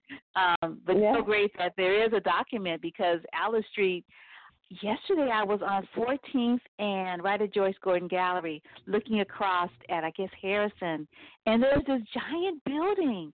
And they're like, and the mayor of Oakland is, being so happy that I think it's like going to be as tall or almost as tall as the that building in San Francisco that looks like a phallus. Oh, wow. Yeah, Salesforce, right. Salesforce. Yeah. But have you seen that giant building that it's like where the old parking lot used to be, and the one side of it is over by the post office on 13th and Alice, and the other side is on 14th and Harrison, and it is so huge. I'm like, wow. It's a I mean, you blink and you don't know the city anymore, right? Right. Yeah. Every time I feel like I go, there's something different for sure. I'm really excited that we're showing Alice Street again, and there's been a lot of history that has to do with Alice Street and the Malanga Cascalor Center which used to be called the Alice Art Center. That's on Alice Street around, it's like 12th, I think, 14th. And it's great because this documentary was made while they were creating the mural that's across from the Mwanga Cascalord Center that really showcases the history of artists, some of them who have been my teachers, you know, in dance and music and theater.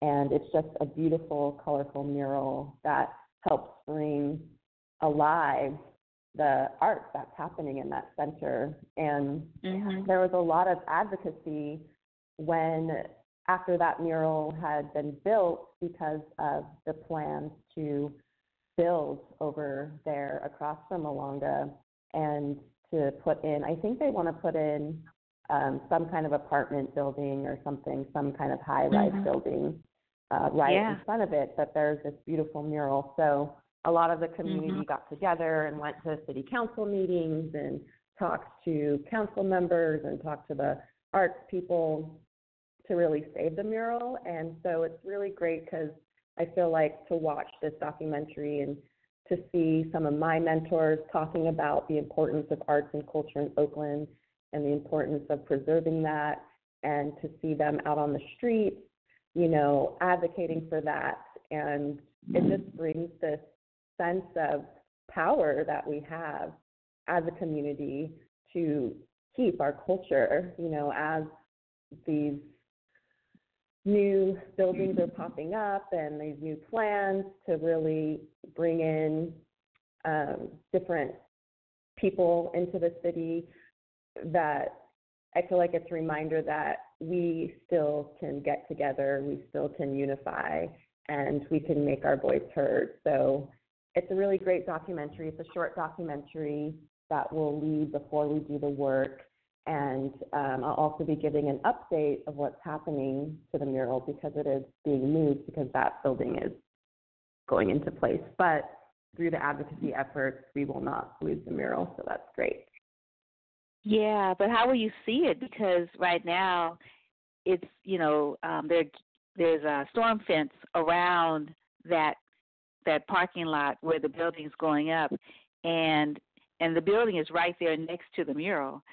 So so it might not be covered, but you know, one won't be able to see it really easily. Right. Yeah, I mean, it's like going to go. Yeah. Right. I have to talk to the director to get the update, but we will be talking about that at the show on next Thursday and Saturday. So if you come, you'll get the inner scoop of really like where is that mural going and what's happening to it and what stage it is. Right. Yeah, and I'll be in Virginia, so you'll have to fill me in. I will for sure. Yeah. Okay. Right. Yeah. Yeah.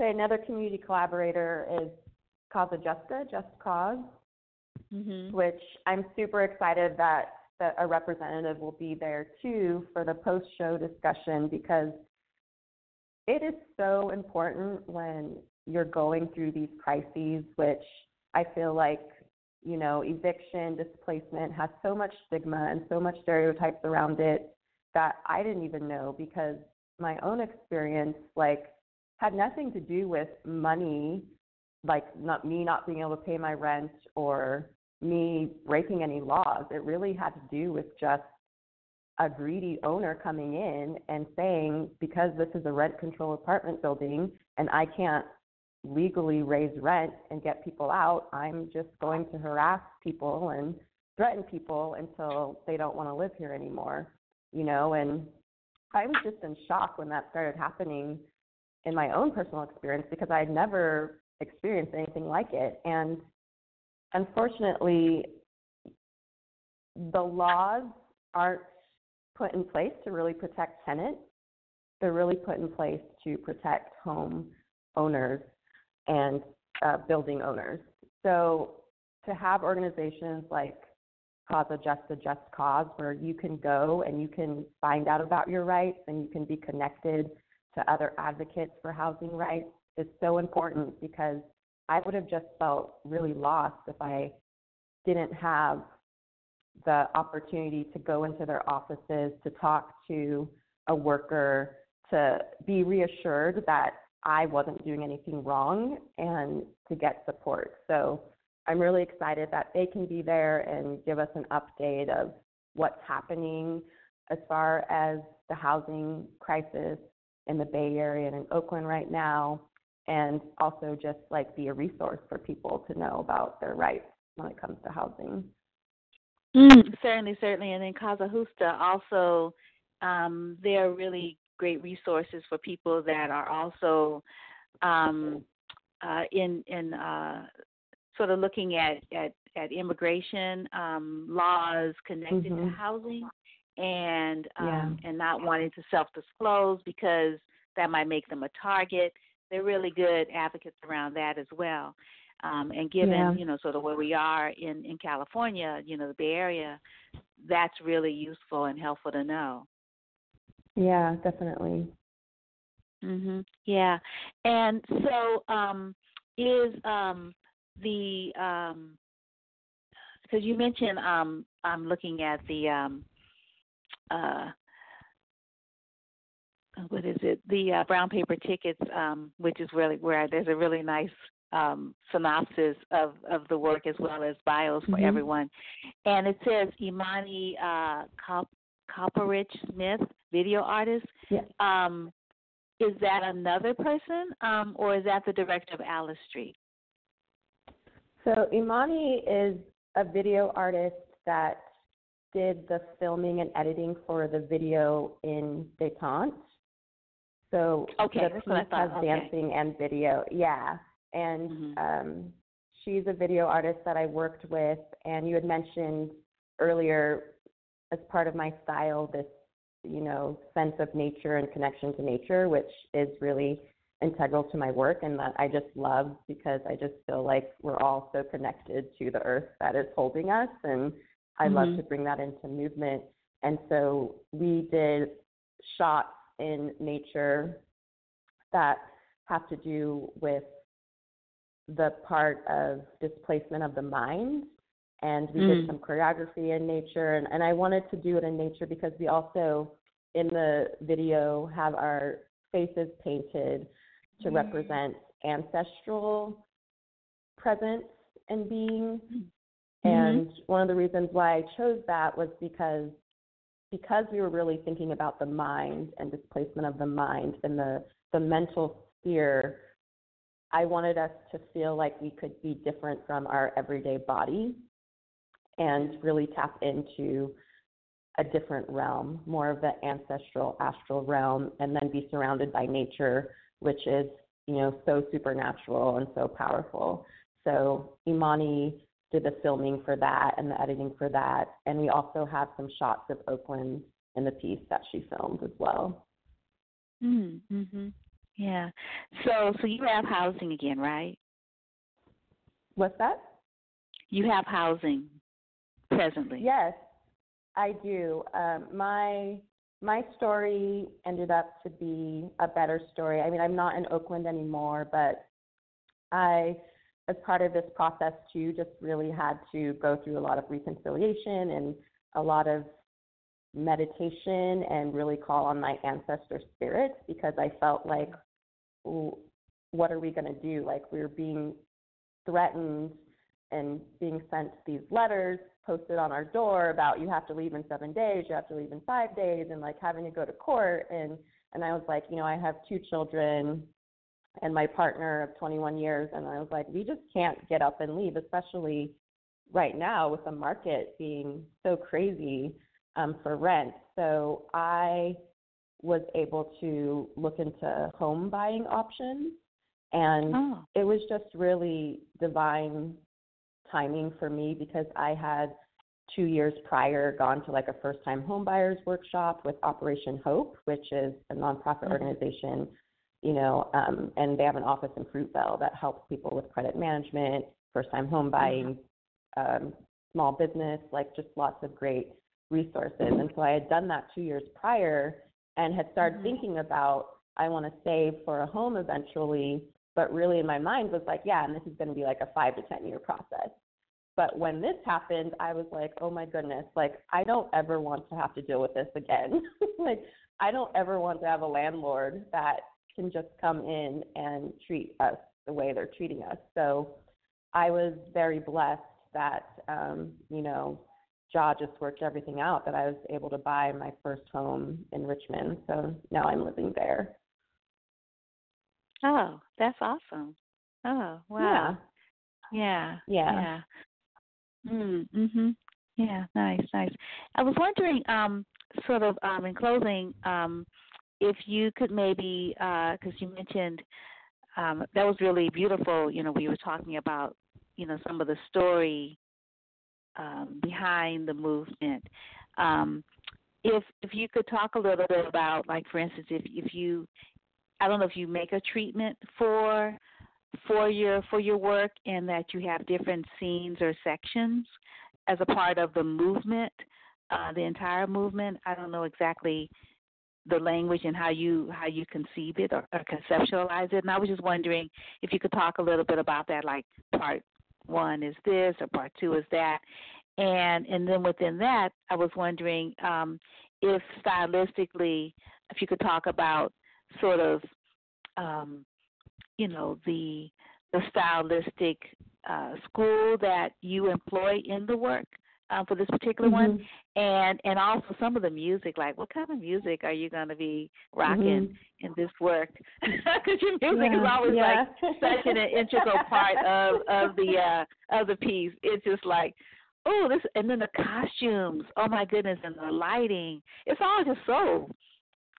It's just all like one big, like it's just like a complete experience, you know, your pieces, and even where you have them set, there's intention around that too, like the way you choose your spaces, like you do this particular work here because of, you know, what's in that particular space. It's not random at all. No. Yeah. Yes, I definitely can talk more. I do have sections. The piece has a few sections that really connect to different feelings of the piece. So the first section we call it tracing body parts, and for me it really represents the physicality of displacement. So in the process we talked about what would it be like for, you know, someone to take your torso and like remove it. What would it be like for someone to take your head and remove it? And so it's very fast. It's very physical. There's a lot of heavy breathing, and there's a lot of sense of urgency, and there's only slight pauses where we get to rest. So by the end of the first section, we are, in reality, physically exhausted. And I wanted to do that because that, for me, was the physical experience I had. Like when you are fighting for your home and fighting to be able to stay in your home, you know, it's exhausting. Like I was working full time. I was leaving work and going to meet with lawyers in Oakland, and then going to meet with the Alliance of California for Community Empowerment and being on their anti-displacement committee and advocating for other housing. So it was just like, and then also sometimes coming home and having threats on my door. It was just exhausting. So the first section is really that kind of feeling. And for me, it's almost like being on a train that just keeps going and going and going, and you don't know when it's going to stop or when your stop is, or if you're ever going to get off. After that, we have a section that I call it has a lot of text about displacement and statistics about displacement, and it's kind of all jumbled and kind of all loud, and you can just hear like things like women are more likely to be displaced than men, Blacks, Latinos are more likely to be evicted than whites, families with more children are more likely to be displaced than families with less children. These statistics that are real American, United States statistics from a Harvard study, and it's like kind of all jumbled and crazy, and we're kind of all going crazy. And then it kind of soothes out into this section, which I call the dream state. And I brought in the dream state because another part of my experience was that when you're in a mode of crisis, you aren't in a state of everyday reality. Like, to me, it felt like really like I was in some kind of dream and sometimes a nightmare, and I wanted to know when I was going to wake up. But I was waking up every day and living life, but, you know, the state of feeling that was present for me felt like a nightmare. So we have a section I call the dream state. I do a solo that is more about me finding community, finding support, finding my inner power, really going. I went on an intense meditation retreat for like a week up in an ashram in Oregon to really ground myself. And when I came back, that's when things started to align. That's when the housing situation started to change and I was getting good news. That's when the landlord started to back off. And so I interpret that in a solo. And then we end the piece with more of a defiant section to Dawn Tripp, who's a trap artist, and it's called Dear Mama. And some of the lyrics in that song are, Dear Mama, there's a note on the door. It says, we have 30 days and we have to go. And so it really kind of explicitly in the music starts to talk about these two children who are being forced out of their home and aren't sure what's going to happen. So that's kind of the gist of the piece. And the music is eclectic. There's music that's more electronic. There's the text that has a lot of words in it. And there's like Dawn Tripp's trap song, which is more contemporary and rap. So yeah, it's all about the theme. And, you know, it all transitions really smoothly, but for me really encompasses this whole process that I experienced with the judgification I had to go through. Right. Yeah. Yeah. So when you make these works, and particularly this one that's so personal, is it a way for you to sort of I don't know, put the lid on the experience, like it's done, or I don't know. Right.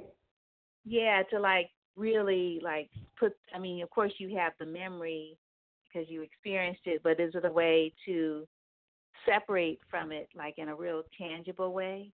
Because you have this performance, and which is itself an entity, which is tangible.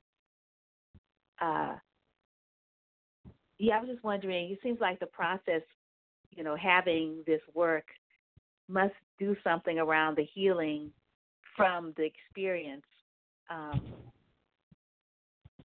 But I'm not sure exactly how you would phrase it.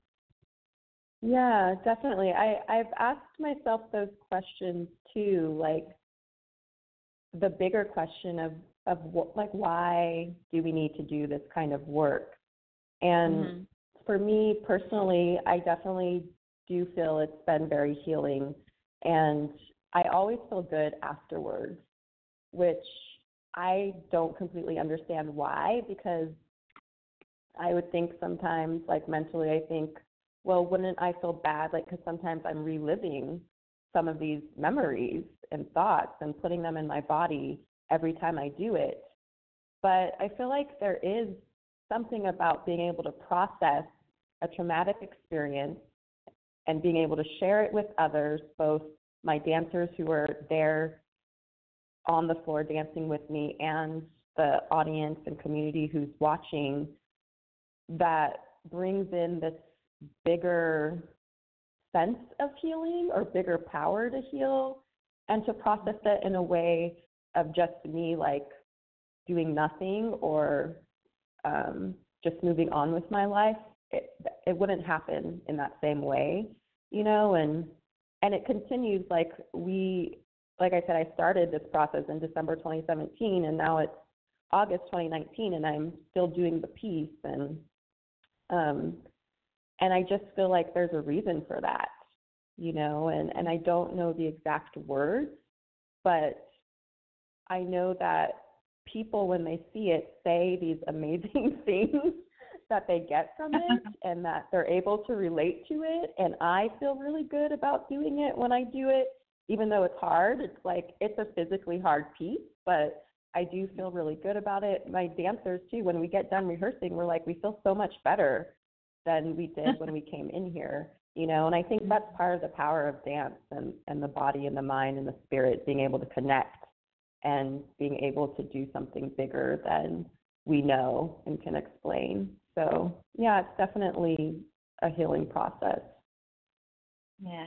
Oh, that's great. Well, I'm really happy that this work is so timely and so necessary, unfortunately, and for you to be able to, to share, your personal story, and then bring in, the film, which documents a period that no longer exists, and some of the folks that are in the film are ancestors now, like Michael Lange. And in the Malanga Cascalord, every time we say the name of that edifice that used to be the Alice Art Center, we're pouring a libation to his work, that was ended so tragically, when he was killed on New Year's Day by a drunk driver who is walking free now because he had money. Like he didn't spend hardly any time in prison for his acts of, wow, just miss Malanga so much. And so it's so it's really, it's so wonderful. Yeah, and I think it's interesting how legacy will continue to live. Like how spirit continues to live and into future generations as well. I feel really blessed to be able to do this work and to be able to bring people together to see it. Yeah. Well, maybe you do it a third time and I can see it. Maybe. I have the pictures in the meantime. That's right. And I was wondering, in closing, if you want to give a shout out to your mentor at BCF, Black Choreographers Festival Here and Now, and then you were mentioning when you were looking at the film that so many of your teachers and mentors that make the Malanga Center their studio space where they teach and sort of hold court. If you want to give any shout out to any of those folks. Yeah, I'd love to shout out Black Choreographers Festival, Laura Ellis, Kendra Kimbrough Barnes, and also Reza Simpson, who really helped support the making of this work and the process. Also want to shout out the Bay Area Cash Grant and Clorox Company Foundation, who are providing grant support for the premiere in Oakland next week. And also just want to shout out Malanga Cascalord Center and all the wonderful, amazing teachers there, Naomi Washington, Olaseni, Suma, everyone who's really working, Dimensions Dance Theater, that are just keeping the culture alive and keeping dance going in Oakland, which is getting really hard, actually.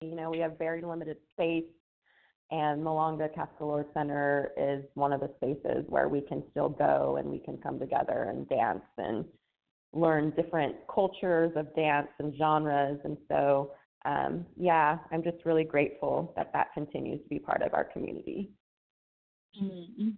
Yeah.